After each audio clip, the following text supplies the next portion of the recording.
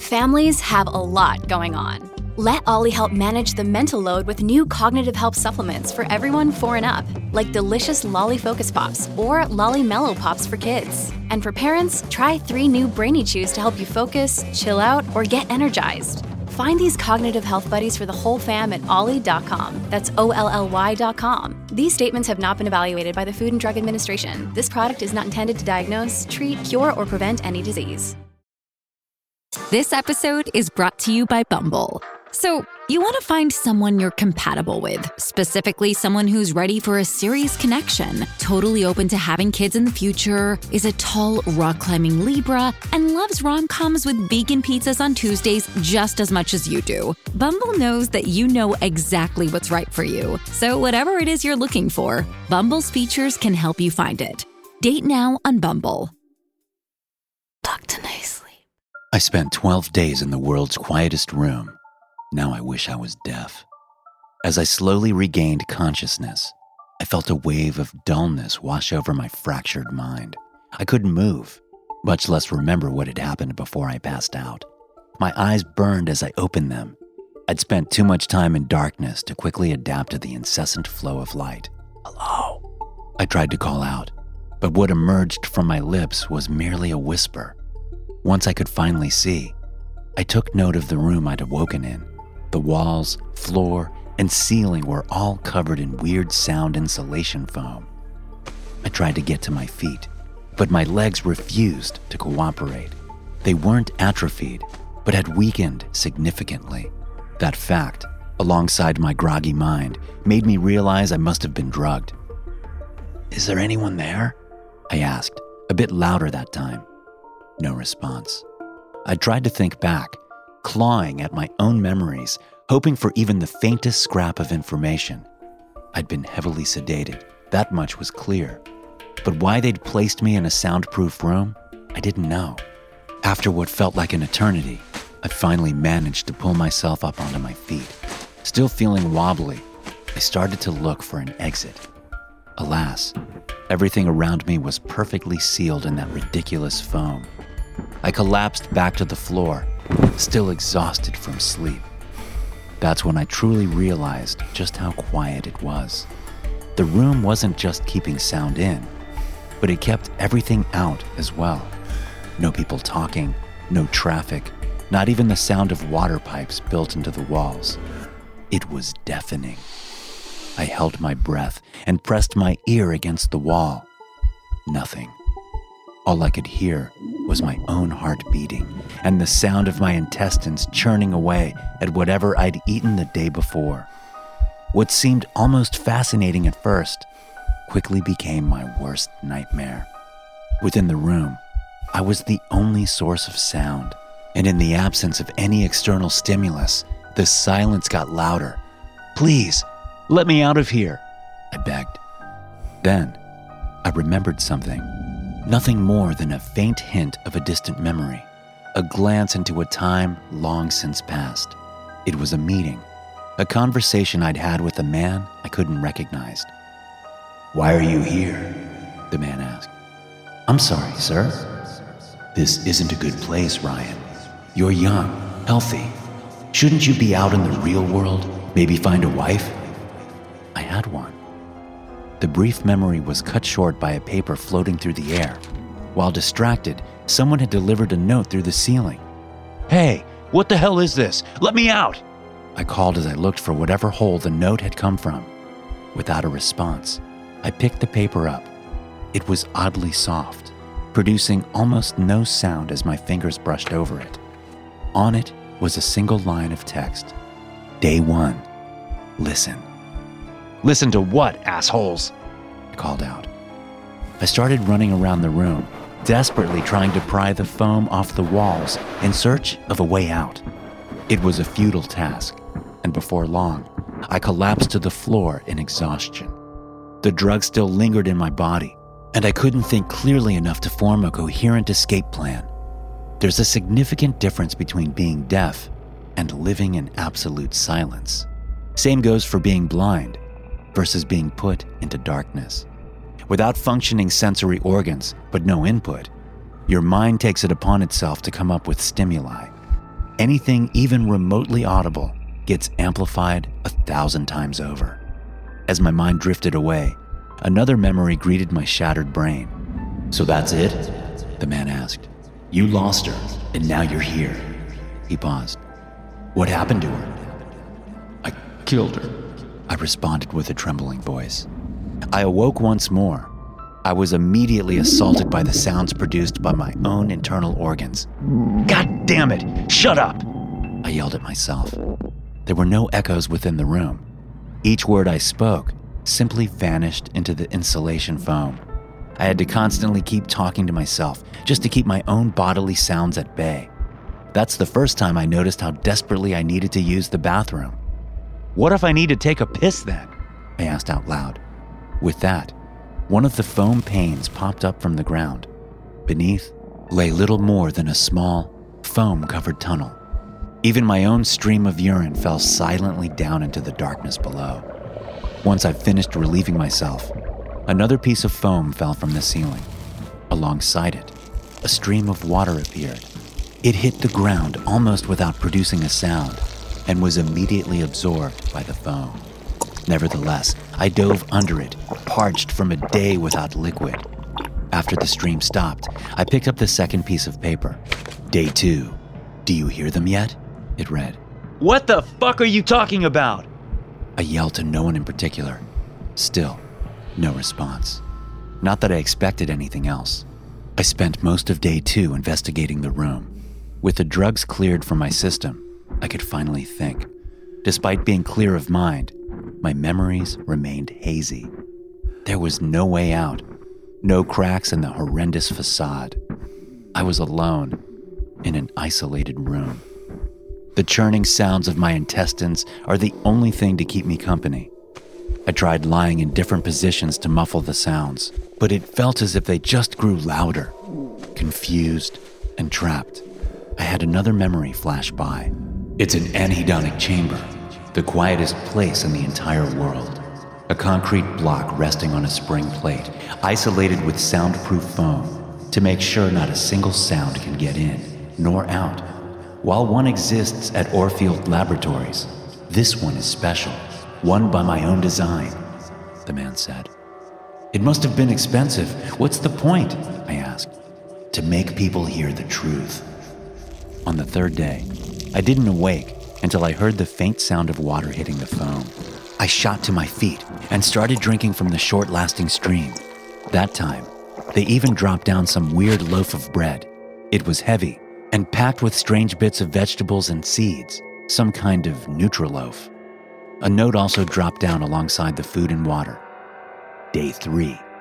Accept it, it read. When you need mealtime inspiration, it's worth shopping Kroger, where you'll find over 30,000 mouth-watering choices that excite your inner foodie. And no matter what tasty choice you make, you'll enjoy our everyday low prices, plus extra ways to save, like digital coupons worth over $600 each week. You can also save up to $1 off per gallon at the pump with fuel points. More savings and more inspiring flavors make shopping Kroger worth it every time. Kroger, fresh for everyone. Fuel restrictions apply. It felt like pure ecstasy to hear the bread tear apart as I bit into it. Finally, an audible sound that didn't come from my own guts. Unfortunately, it was short-lived. As soon as the bread had been eaten, I was once again plunged into absolute silence. I tried to keep myself preoccupied by talking, but my voice could only keep going for so long before my throat dried out. I realized then that they were purposefully keeping my water supply limited to prevent exactly that. I'd be too weak to fight back, too weak to keep talking, but healthy enough to remain conscious. There I sat, listening to my own organs work.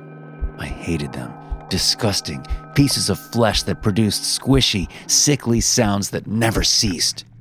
Then I heard something new, a faint voice hidden beneath the sound of my beating heart. Please, just make it stop. I can't take it anymore, the voice said. It belonged to that of a woman, oddly familiar, yet so strange. Hey, where are you? I called out. It hurts so much. I don't deserve this. Why is this happening to me? There was no discernible location for the sound. It almost felt as if it was coming from both nowhere and everywhere all at once. "Come on, I need to know where you are if I'm going to help you." "Ryan, it hurts so much. Please help me," she begged before the voice vanished into thin air. "Linda? Oh, my God!" I called out, praying her voice would return. It had been my wife, the voice I'd longed to hear for so long. I almost couldn't believe it. Through the immense silence, I'd heard the love of my life, and she was suffering. I cried as memories of her flowed back, how she had died. "I'm sorry," I said out loud. "I'm so sorry. Please forgive me." But she wasn't real. She had to be a figment of my imagination, or a hallucination brought on by the quiet room I'd been living in. As I sobbed into the foam floor, my mind wandered involuntarily back to my most recent, partially intact memory. "How did she die?" the man asked. "Why are you asking me these questions? I already signed the fucking papers for Project Orcus." "Because you might be able to talk to her again." The fourth day arrived, and another piece of paper dropped from the ceiling. Day 4, don't ignore them. They're as real as you and me, it read. I tore the letter apart, not out of anger, but to enjoy the barely audible sound it produced as I ripped it to pieces. I made sure they were only thin strips, keeping it going for as long as possible. I savored every moment of it before I was forced back into silence. No sooner had the silence returned before I started hearing whispers all around me. At first, they were just incomprehensible sounds, voices that didn't make any sense. But among it all, I heard Linda call out for me. "Ryan, stay away. It's not safe here," she begged. But she wasn't the only one. There were dozens of muffled whispers all around me. I tried to filter them out, focusing only on my wife's beautiful, haunting voice. But as time passed, they kept getting louder. Day 5 arrived. I was on the brink of total insanity. The whispers had kept me awake for hours, only to vanish when the next paper quietly hit the ground. "The voices will set you free." It was a temporary relief. After I'd torn the paper to shreds, the voices immediately returned. Each hour gone made them louder, and I could do nothing to block them out. Day 6 came and went in the blink of an eye. The voices had fused together. The mess of sound that came from all around me just never ceased for a single second. Even as I shouted with my hoarse voice, they just kept coming. The only real thing I remember from the day is the note that fell from the ceiling. "Keep quiet and let them guide you." Once I'd lost my voice completely, I sat back and surrendered. I let the voices overrun my mind, still growing louder and louder and louder. That's when I realized that they weren't whispers at all. They were screams. Each of the 1,000 voices that had haunted me were cries for help. The people, wherever they came from, were in perpetual, unrelenting pain. They were begging me for a way out, but I could do nothing except listen to their infinite suffering. In the midst of it all, I still heard the voice of my wife. I don't know why hers was louder or clearer than the others. I'd been clinging firmly to the idea that it was all in my mind, but my sanity couldn't prevail for much longer. Soon, I'd have to give in.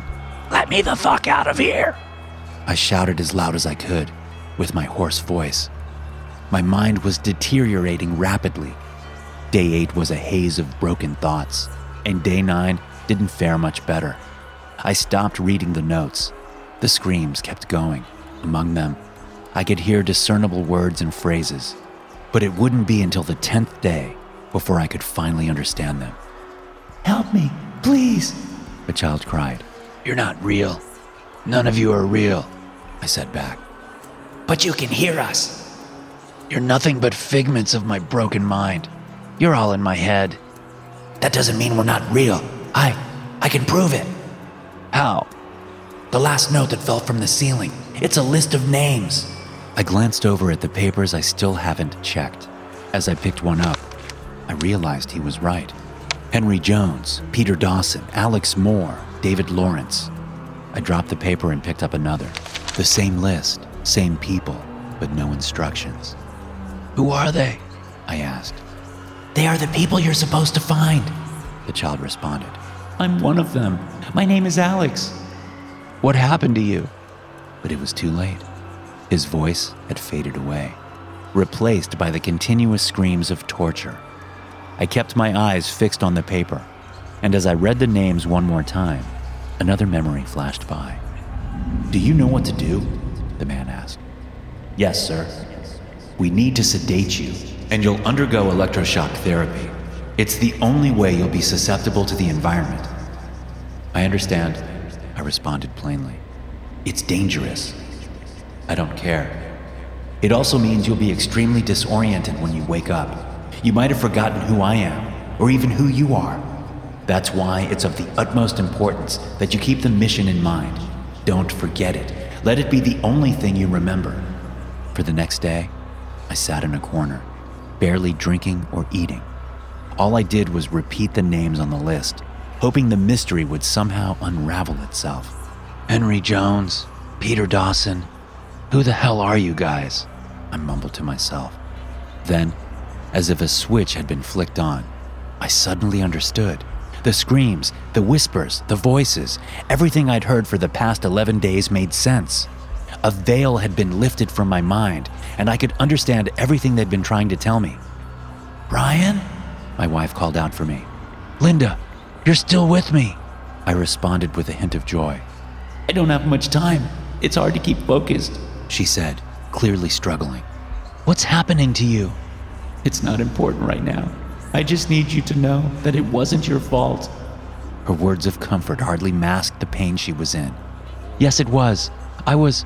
Before I could finish my sentence, I was interrupted by more deafening screaming. "It's time for you to leave," she said. "Wait, are you okay?" She paused. "No, none of us are. I'm sorry," she said with a trembling voice. With that, she vanished for the last time, and a final paper fell from the ceiling. Day 12. "Did you find them?" I took a moment just to listen. There, among the pain, I heard them call out for me. They'd been a part of the same project as me and had since died. Yet, they held the instructions I needed to get out of the room. There was something scattered around within the phone. 7 buttons that had to be pushed in a certain order, based on the voices to get out. After a few tries, I correctly pressed the buttons in the correct order. I stepped outside. For the first time in almost 2 weeks, I saw another human being. "Welcome back, Ryan. You made it," the man said. I didn't respond. I just walked past him and traversed the long hallways towards the end of the anhedonic chamber. Once outside, I just collapsed to the ground and listened to all the insignificant sounds around me. Water flowing through pipes, the silent hum of old fluorescent light bulbs, footsteps shuffling around the facility. It was all equally heavenly. Once I'd gotten used to the real world, the man joined me. He was my boss. I could remember that much, but my memory still remained hazy due to whatever treatment I'd been given before entering the chamber. "Are you ready to talk?" he asked. I sat down by the table, listening to the chairs scrape against the solid floor. "The names," he said.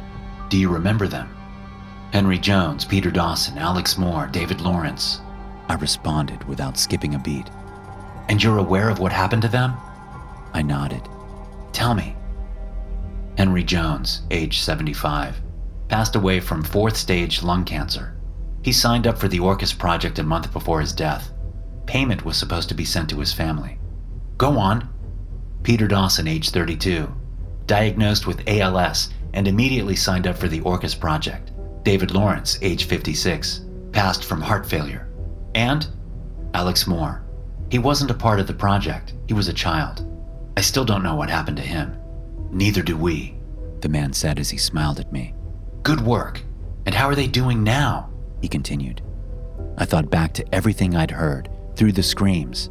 I'd been given mostly bits and pieces. It took me a moment just to pull it all together. "They're in pain. They say the last moment of consciousness they ever experienced is what they've been going through for every moment since their passing. There's no safe haven on the other side, no paradise, only the everlasting pain they felt before death. He scribbled down some notes onto a piece of paper. A smile still occupied his face, as if his theories had been confirmed. Thank you, Ryan. We at Artifacts owe you a great debt for your services. This marks the end of our partnership. As agreed, you'll be well provided for, he said, as he gestured for a couple of guards to take me away. As they escorted me towards the exit, my boss gave me a final glance. Enjoy the rest of your life, Ryan, he said. I packed the few belongings that I had. There were still multiple holes in my memory spanning over the past year, but I suppose that's why they let me just go. I know nothing about the people in charge. Even my knowledge about the Orcus project is scanty. Once I returned home, I started to remember the life I'd left behind, the rough memories of my dead wife. I'd signed up to get away from my failure to keep her safe. And when the man first told me I could talk to her again, I was ecstatic. It was a mistake, because even now that I'm 100 miles away from the anhedonic chamber, I still hear them screaming. They never stop. They're in so much pain. And once we die, we'll all join them in their misery.